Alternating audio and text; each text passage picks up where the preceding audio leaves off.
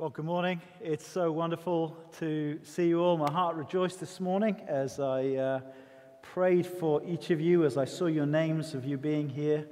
And it took me quite a while to get through you all. I don't know how on earth we cope with hundreds of people. It's going to take quite an adjustment, isn't it, as the place fills up again. But it's so wonderful just to see you all in person today. Now, a very good reason to have children, or at the very least to offer to babysit for other people's children, is to get the opportunity to read with them the Jesus Storybook Bible by Sally Lloyd Jones. The opening chapter is entitled The Story and the Song. And I would like to read this opening section to you. And so if you're sitting comfortably, I will begin. Now, you've got to be a certain age for that to be meaningful, but there we go. Sally begins with a paraphrase of Psalm 19. It goes like this. The heavens are singing about how great God is, and the skies are shouting it out. See what God has made. Day after day, night after night, they are speaking to us. And so she begins. God wrote, I love you. He wrote it in the sky and on the earth and under the sea. He wrote his message everywhere because God created everything in his world to reflect him like a mirror, to show us what he is like, to help us know him, to make our hearts sing. The way a kitten chases her tail, the way red poppies grow wild, the way a dolphin swims. And God put it into words too, and he wrote it in a book called the Bible. Now, some people think the Bible is a book of rules telling you what you should and shouldn't do. The Bible certainly does have some rules in it. They show you how life works best. But the Bible isn't mainly about you and what you should be doing. It's about God and what he has done. Other people think the Bible is a book of heroes, showing you people you should copy. The Bible does have some heroes in it, but as you'll soon find out, most of the people in the Bible aren't heroes at all. They make some big mistakes, sometimes on purpose. They get afraid and they run away. At times they are downright mean. No, the Bible isn't a book of rules or a book of heroes. The Bible is most of all a story. It's an adventure story about a young hero who comes from a far country to win back his lost treasure. It's a love story about a brave prince who leaves his palace, his throne, everything, to rescue the one he loves. It's like the most wonderful of fairy tales that has come true in real life. You see, the best thing about this story is it's true. There are lots of stories in the Bible, but all the stories are telling one big story. The story of how God loves his children and comes to rescue them. It takes the whole Bible to tell this story. And at the center of the story, there is a baby. Every story in the Bible whispers his name. He's like the missing piece in a puzzle, the piece that makes all the other pieces fit together. And suddenly you can see a beautiful picture. And this is no ordinary baby. This is the child upon whom everything would depend. This is the child who would one day... but wait. Our story starts where all good stories start, right at the very beginning. Well, that's the first chapter. I mean, just buy it and read it. It's great. Well, what do you think about that emphasis of Sally Lloyd Jones? Is the Bible essentially a love story? What do you think? Well, Jeremiah chapter 31, verse 3 would suggest yes. Listen to these words from the Lord God to his people through Jeremiah the prophet. I have loved you with an everlasting love. I have loved you with an everlasting love. An everlasting love, in the words of Sally Lloyd-Jones in her little book there, is a never stopping, never giving up, unbreaking, always and forever love. What a great summary of everlasting love. Here's a wonderful truth, that at the center of the universe is a God of love who has made this creation in order to reveal his love and to enter into a relationship with his creation, into a loving relationship with us. Now, what is this love like? How can we begin to understand the nature of God's love? Well, the Bible gives us images and language to help us understand God's love for his people. The category that we're most comfortable with, I think, is probably that of a father loving his children. So 1 John chapter 3 verse 1 says this, "See what great love the Father has lavished on us, that we should be called children of God." And that is what we are. And so the best loving fathers are just a pale reflection of our divine Father, from whom all other fathers derive their name. But the other major imagery in the Bible of love is of marital love, the love of a husband and his bride. In Ephesians chapter 5, husbands are called to love their wives as Christ loved the church and gave himself up for her. That he should love his wife as he loves his own body. And then Paul reads from Genesis chapter 2, which we heard a little bit earlier from Amaka, and grounds it in this by this statement: a man leaves his father and mother and becomes united to his wife, and the two will become one flesh. Which Paul then describes as a profound mystery, for what he is referring to is the one flesh union between Christ and his church. The union of marriage between a man and a woman united as husband and wife are at best a pale reflection of our union with Christ. And the reason for this very long introduction is a way for me to explain why I think it would be very helpful for us as a whole church to be studying the Song of Songs together. For the first 50 years of my life, I never heard the Song of Songs preached through in a consecutive way. Occasionally in our, as we remembered the Lord's Supper and the breaking of bread in the assembly I grew up in, one of the older brothers would stand up and read maybe a verse or two from the Song of Songs, but never heard a whole series going through it. Now that changed back in 2018 at the Contagious Bible Conference, where the leaders of the conference decided that they would take 60 to 80 teenagers away for a week and teach them the Song of Songs. Now, when I first heard the idea, I thought, I'm not sure this is a very smart idea. But at the end of the week, I was rebuked and reminded afresh that all Scripture is God-breathed and is useful for teaching, rebuking, correcting, and training in righteousness. You see, this is not just a book for married people or soon-to-be married people. Whatever your life stage at the moment, whether single or married, I believe that this is a book that can do us good as a whole church. So I'm going to try and preach through it over 7 Sundays. And let me just share with you a few resources I found helpful. A book I would encourage you to get hold of is by Julian Hardiman. It's called Jesus, Lover of My Soul, Fresh Pathways to Spiritual Passion.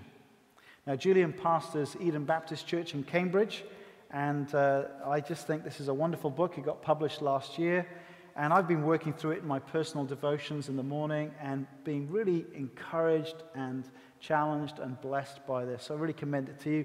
I'll be leaning on it heavily. You're going to hear bits of it, I won't deny, as we go through this series. And I've also been working through Ian Duggan's commentary in the Old Testament commentary series, the Tyndale series, and also a book by Doug O'Donnell in the Preaching the Word series, entitled The Song of Solomon, An Invitation to Intimacy. And in that book, Doug suggests 4 guideposts to help us as we consider this book. And I want to use those points this morning to give 4 big reasons why we should study this book as a church. First reason, first guidepost, this is a song. And this helps us understand how to read it. It's not a letter, it's not a book of laws, it's not a gospel, it's a song. And this was something that was meant to be sung by the people of Israel, quite possibly over the 7 days where they used to celebrate marriage. Can you imagine? It's hard enough planning for 1 day. Can you imagine you're planning 7 days in Israel of old for a wedding day celebration? And quite possibly this was a song that was sung at different times over those 7 days. It's not just one song, it's a series of songs. It's like an album of love songs, or it's a Spotify playlist that portrays many different facets of a relationship between this Shulamite country girl and a man who either is a shepherd, or it begins with she mistakes him for being a shepherd, and it turns out to be none other than the king, King Solomon. There's a bit of debate exactly how Solomon plays out in this book. We don't know the exact storyline, but we learn about the initial attraction, the longings of love, the fears of love, the anxieties. We learn about the wedding day. We learn about how there can be misunderstanding and conflict in this marriage, and then how they patch things up, and we get a vision of a growing, mature love relationship. And a bit like Handel's Messiah, there are lots of different parts, people singing, or if you prefer the analogy, it's a bit like the musical Grease. You've got bits where the man is singing, there's bits where the woman is singing, and there's bits where the friends are saying, tell me more, you know. So it's a book like that. It's got all these different parts. We're going to hear these different voices coming in and out. And although it is very personal, and to be honest, at times embarrassingly intimate, it's interesting that this is a book sung by a community. It is a love that's rejoiced in by those around. It's a community song. For all relationships are conducted before the eyes of family and friends who are involved and celebrate their love. And because this is a love song, we need to understand that poetry set to music works very differently to the sort of literature you get in a book of laws or an instruction manual. It's full of word pictures and alliterations. They're there to create emotion, feeling. And so we shouldn't try to woodenly work out, oh, that means that, and that means that. It would be a mistake to spend time trying to work out the secret code that makes some direct correspondence with either an application to spiritual intimacy or physical intimacy. So, for example, when he says her nose is like the Tower of Lebanon, do you think he's really telling her that she's got a big hooter? I don't think so. I don't think that's the point. We need to understand the poetic metaphor. And perhaps it's something like this. In the same way that the Tower of Lebanon was startlingly beautiful and perfectly straight, so is her nose. She's never been in the front of a scrum with a broken nose. She's got a lovely straight nose. So, yeah, that's the way poetry works. It's different. Poetry is written to evoke our imaginations. We're supposed to think about the sights and the smells of things, the smell of myrrh, the touch of polished ivory, the taste of wine and apples, the sight of gazelles leaping over mountains. I was watching on Apple TV about these impalas and leaping. It's a glorious thing to see an impala leaping away. And this is full of this imagery, and it's supposed to there to help you feel and imagine and experience this. So here's the first point. It's a song. And I think it's a wonderful reason for studying this book. It's a joyful celebration of life and love. And given that we've just come through a depressing year of COVID lockdown, my hope is that this is a series that will actually cause our hearts to sing. It'll give us a delight, and it'll turn us in thanksgiving to such a creator God who creates love like this. Second point, second guidepost. It's a song about human love. It's a song about human love set in the context of marriage. This is a wedding song. In chapter 3, we read about a wedding day. And the word bride is used of the young woman 6 times in chapters 4 and 5. This is the heart of the song. And undoubtedly, it describes a sexual relationship. But it's clearly in the context of the covenant of marriage. At the end of the book, there is the language of permanent pledge. Place me like a seal over your heart, like a seal on your arm. And there's this repeated refrain, my beloved is mine, and I am his. This is about the covenant of marriage. Now, it's a book that's very positive about sex. The danger in Bible churches, particularly as we teach about this topic with teenagers, is that basically all they hear us say to them is, don't do it. And all you get is this negative don't do it message that is rightly warning about sexual immorality and adultery. And there's no doubt that sex outside the covenant of marriage is terribly destructive. The promise of the sexual revolution in the 1960s really has clearly failed.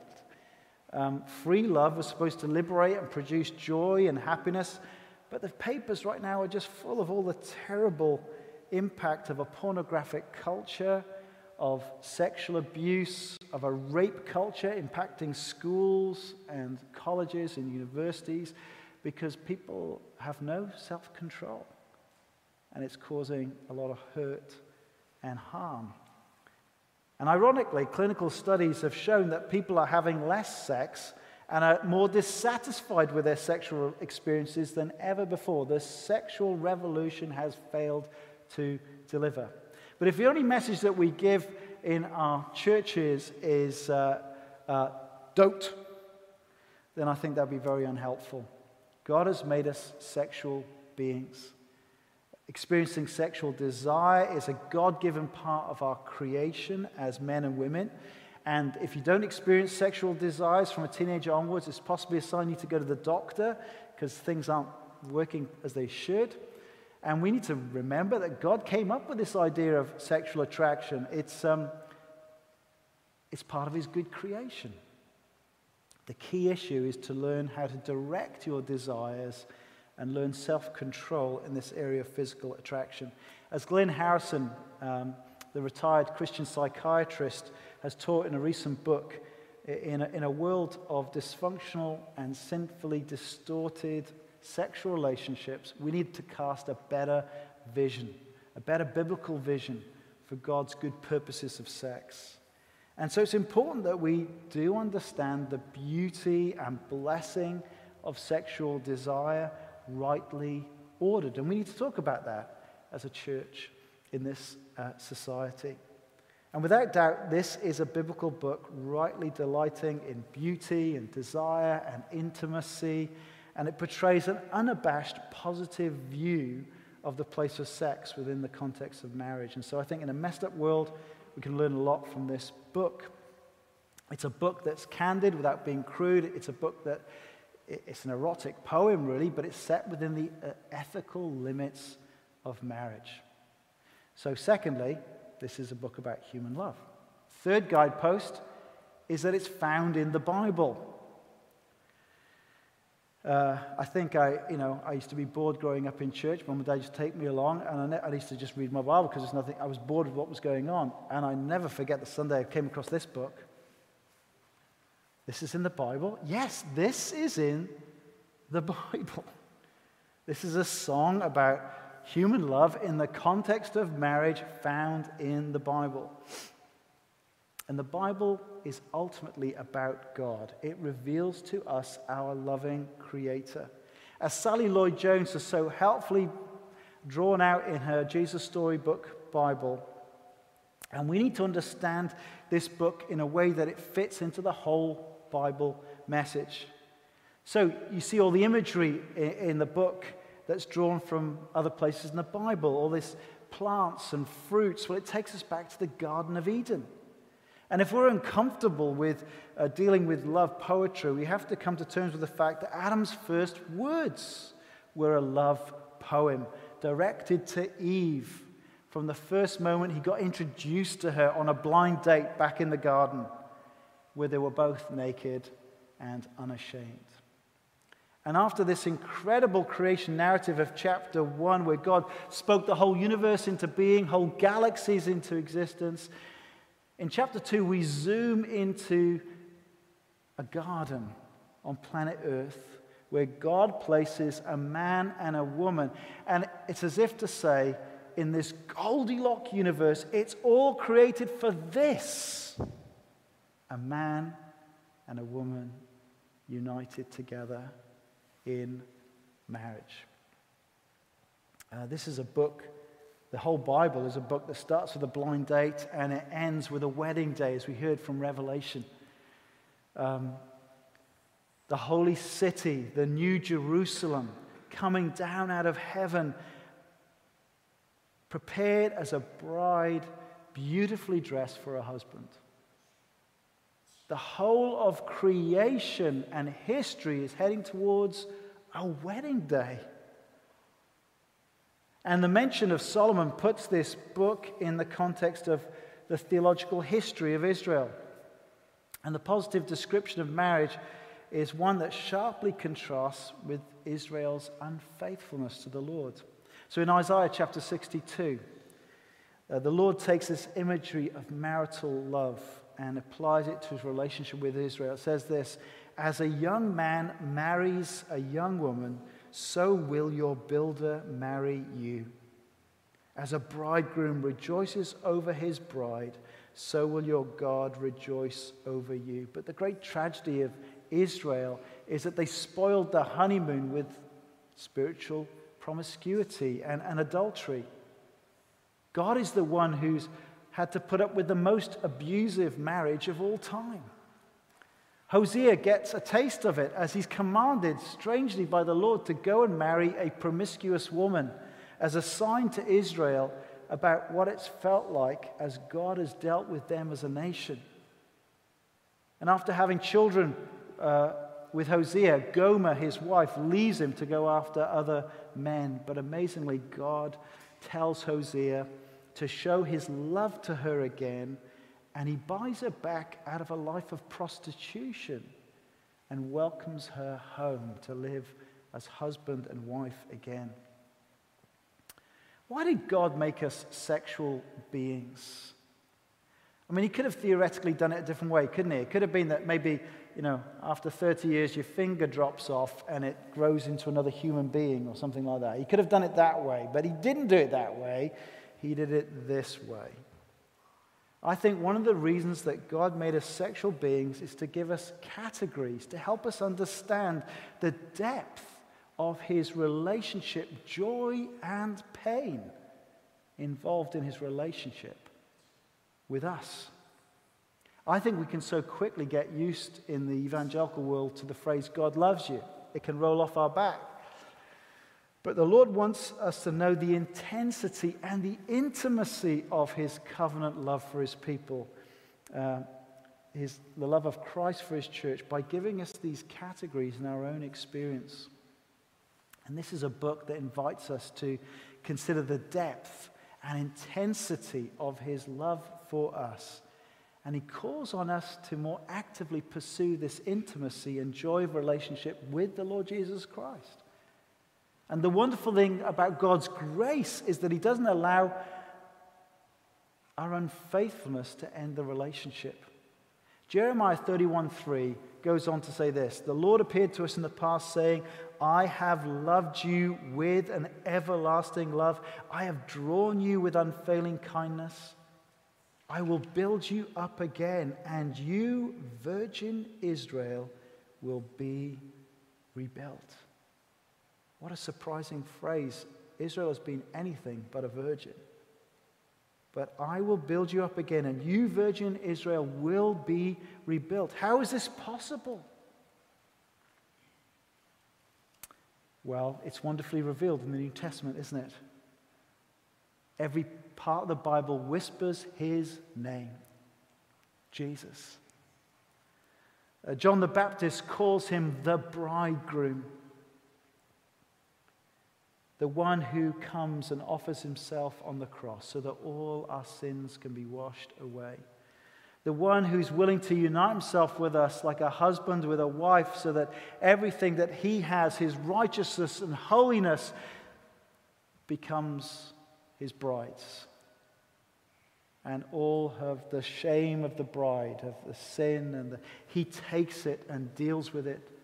This is the beautiful picture of salvation. And so the Apostle Paul calls Jesus the one husband of the church, the one whose kingdom and consummation is like a wedding feast, as we see in lots of different parables. And so while this song is a song about human love, set in the context of marriage, we have to recognize it's found in the Bible. And the ultimate reference point has got to be Jesus. Now, you can read the Chronicles of Narnia as a non-Christian and enjoy the story. But when you're a Christian and you understand that Aslan is a type of Jesus Christ, then there's a whole new depth to reading the Chronicles of Narnia. You read about this lion, but your thoughts and your heart are drawn towards Jesus Christ. And I think that's a helpful analogy, because as we read about the passion and intimacy in the Song of Songs between this man and this woman, as we fit this message into the biggest story of the Bible, then you can only read this story and your hearts and thought be drawn to the Lord Jesus Christ and his great love for us, his bride, the church. And that's why I think this is a book for the whole church, for all of us, in whatever circumstances of life we find ourselves at the moment. Fourth guidepost: it's written to give us wisdom. This is a song about human love found in the Bible, written to give us wisdom. This is one of the books in the wisdom literature in the Old Testament. It is Solomon's Song of Songs, as it says in the very first verse of the book. The English Standard Version of the Bible translates the Hebrew in this way: the Song of Songs, which is Solomon's. Which could mean that the author is dedicating the book to Solomon, or that Solomon is the subject of the book, or that he's the author of the book. But Solomon's name invoked who was the king of Israel, who famously asked the Lord at the very beginning to give him wisdom, and became the most wisest man upon the earth, and wrote 1,000 songs and described lots of plants and gave loads of proverbs and so forth. That this is a book that, out of all his songs, this is the song of songs, the best song. And this fits into the wisdom literature of Israel. Now, this creates a problem for us, because if you read Solomon's story, you know that his Achilles heel was his love life. His love of women, many women, foreign women who worshipped other gods and actually drew him towards their false worship. Solomon did not show wisdom in this area of his life, but instead he followed the pagan practices of the other nations and kings around him with a harem of wives and concubines. So what do we make of this? Well, as you read this book on its own, this is a book that celebrates the love of just one man and one woman in a lifetime commitment. And so if the very first verse means that Solomon wrote this Song of Songs, perhaps he wrote it towards the end of his life, and he can reflect on the folly of and dangers of his own polygamy, and he writes this ideal of the only wise way of conducting a relationship. This is kind of a book that says, don't follow Solomon's life. Emulate this couple, the beauty of their simple, monogamous, faithful, passionate love for each other. This is the way of wisdom. And throughout this book, the woman in it is turning to her girlfriends, possibly her bridesmaids even, and 3 times she gives them this wise advice. Daughters of Jerusalem, I charge you, do not arouse or awaken love until it so desires. So notice this is a book addressed to married and the unmarried. These daughters, they are virgins mentioned in 1 verse 3, or the young women in 2 verse 2. It's addressed to women of marriageable age who desire marital intimacy but are still unmarried. These women are admonished to wait for sexual intimacy. While their bodies are saying yes, their instincts for intimacy are saying yes, and perhaps even some of the boys around them are trying to urge them to say yes, the wisdom message to these young women is to wait for marriage. The bride wants them to know the sexual intimacy is wonderful. She's enjoying the relationship. She wants them to know that. And so for that very reason, she urges the bridesmaids to wait until they are married. There's a sense in which the book of Proverbs, when it comes to sex, is a book written to young men. The word son is used over and over again, and he warns them to not go after promiscuous women. But the Song of Songs is really teaching that's directed towards young women. And this is a message, I think, a message to married people, that we continue to pursue one another with faithfulness and love. My beloved is mine, and I am his. We shouldn't take this for granted. There's a wonderful mutuality in their relationship. They're compatible, they're intimate. 2 are becoming one. Now, newspaper articles inform me that lockdown's not been good for couples living together. And the wisdom of the book to the married is not to allow your marriage to become cold. And here's a wise book from God that might help us. Now, these are helpful guideposts, I think, as we study this. This is a song about human love written in the Bible to give us wisdom. And my hope and prayer for all of us is that we'll all start humming this song. That we will dare to believe that we are loved by God in Christ in this passionate and intimate way. I hope that you'll come to believe and see that you are loved by God in this way, so that he says this to you: I have loved you with an everlasting love.